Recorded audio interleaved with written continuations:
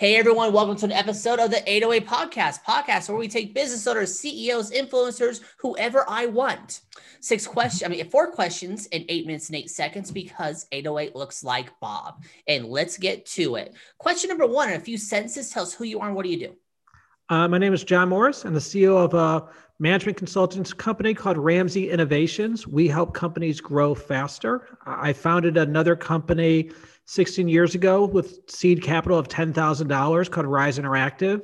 I bootstrapped it to be one of the largest independent digital agencies, and I'm now taking that framework and helping others learn that framework so that they can grow faster in a more easier and more fun manner. Perfect, John. Question number two, what advice do you want to share? Go. So one of the things that is absolutely crucial to growing your organization is defining your target audience.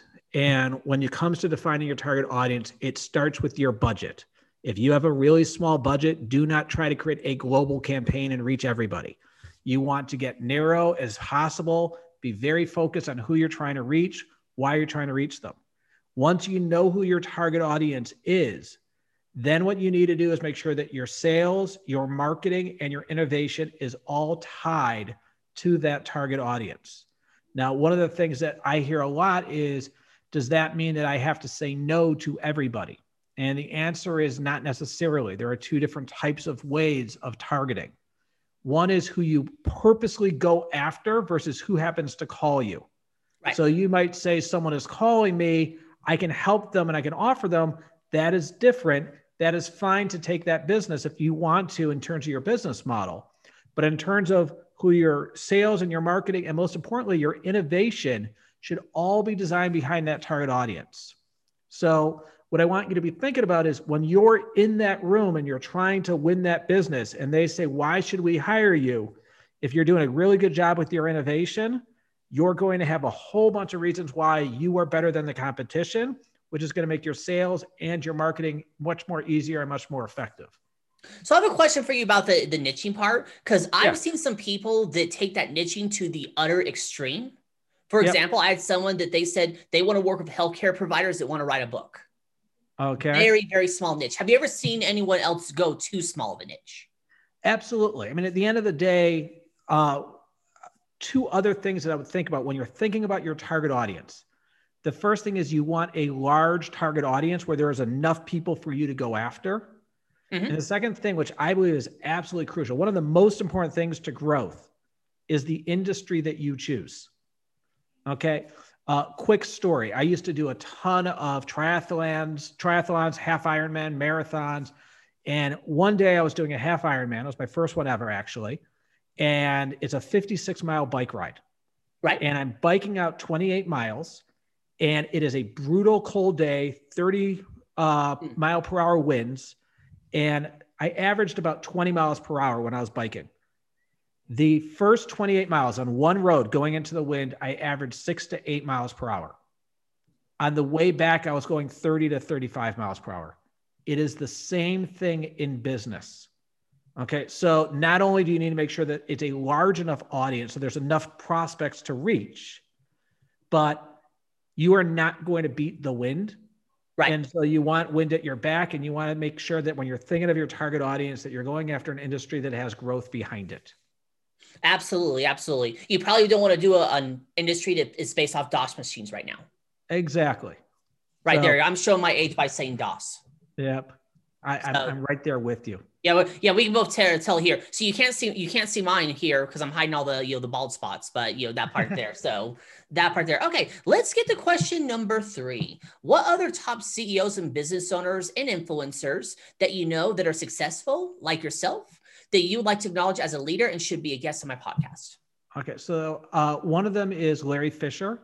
Larry Fisher was the president of Rise Interactive when I was the CEO. He has been my successor. I have learned so much from him, and he's doing absolutely a phenomenal job. Another one is Jason McAllister, who is one of my clients, and he is doing a brilliant job at growing his business. His year-over-year numbers are off the charts. And actually use his services. Service is phenomenal, but he's just a great growth CEO that people could learn a ton from. Perfect. I'll look them both up here. Number 4, final fun question. So John, tell me about your first sale. I'm going to tell you about just the theme of first sales. So Okay. my first sale of this business was Karchmar Insurance, another person I think could be a great target for your podcast. He's doing a great job as well in terms of growing his business. But he was a pilot customer. And when I take my first client at Rise Interactive, it was a pilot customer. And what I try to explain to people is when you first get started, it is not about the money. It is about the stories. Mm-hmm. And so you generally will discount your rate substantially to find people who will take a chance on you and will grow your organization. And so in every single business, I have not worried about price for my first customer. What I've worried about is a beta customer that understands that they're going to be a guinea pig, that understands that you're going to learn, that they're going to learn, and that you'll grow with them. Absolutely. And to add on to that, I've done beta programs as well. And the beautiful part about a beta program is when they know it's a beta and you mess up, you have a one-word answer, beta. Exactly. And then they're like, well, yeah, I kind of walked into that one. Yep. And they're generally very understanding, and they also give you a ton of feedback and ideas of how to improve the product and service. But the idea is that when you go to your next client, you have a case study and a story that you can use that's going to help you win that next client.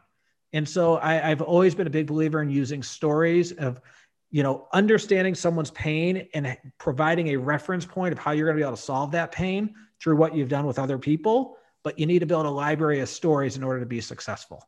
Perfect. I actually agree there. So, John, you now have 1 minute and 25 seconds left.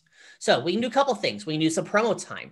You can talk about what's on that a bookcase behind you. You can talk about the weather. Or since the best know when to be concise and when to end early, we end early. Go for it. What I'd like people to think about is when you're looking to grow your business, there are a few things that I've seen. The first is that you need to be able to answer this question really simply. What % of your revenue do you spend on sales and marketing? Mm-hmm. Philosophically, you want it to be as much as you possibly can.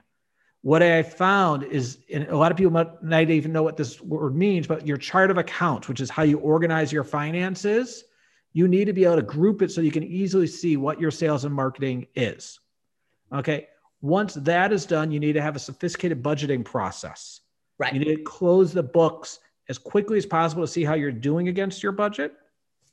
The other element that I am seeing that companies can use extensive help with is organizational design.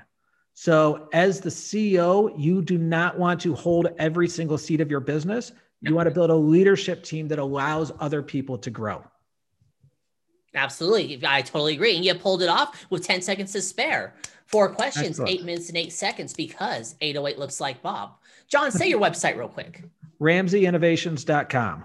It's in the description. It's magic. John, thank you so much for being on. Tip of the hat to you. Thank you so much, Bob. Really appreciate being on. You're welcome. And everyone else who's listening or watching, I'm legally required to tell you to like, share, comment, subscribe, thumbs up, ring the bell, give it 5 stars, whatever the social media network tells you to do. And I am Bob Clark with the 808 Podcast. You all have a wonderful day now. Talk to you later. Bye.